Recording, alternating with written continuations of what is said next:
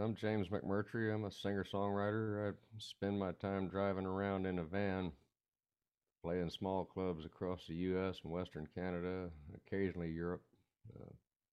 I know very few native people, but I do have this bracelet was given to me by some guys, people that we call Navajo. I think they call themselves Diné, but I can't pronounce it correctly.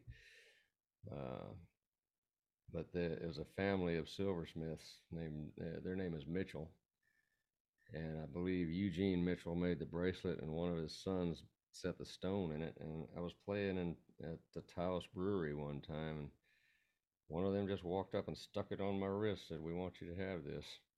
And I don't know what I did to deserve it, but I'm hanging on to it. Geekum, how am I helping my community? Geekum. I just got back from a benefit that I did for my one of my cousins. I don't know if it's my community, you'd say, but I had a gig in my father's hometown, and I booked it, and one of my cousins called up and said, brother Mitch has a lot of doctor bills. You want to do a benefit for him? So, sure, I'll do benefits now and then for various causes. Um, you know, I try not to hurt my fellow man. I don't always succeed at that, but see, when I lived in Tucson, it's good things have evolved because we didn't hear the name Tohono O'odham.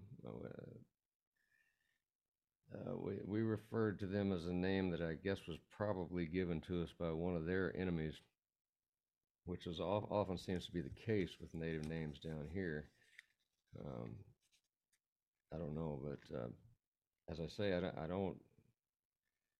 I know Leslie Silko pretty well. She's a very dear friend.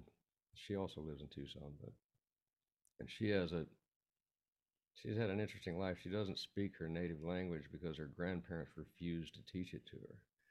She was raised on the Laguna Pueblo up near Albuquerque, and but her parents were Indian school uh, generation where they all got shipped off, and I think her grandparents just thought she wouldn't advance in the white world if she spoke Laguna, so she never learned it.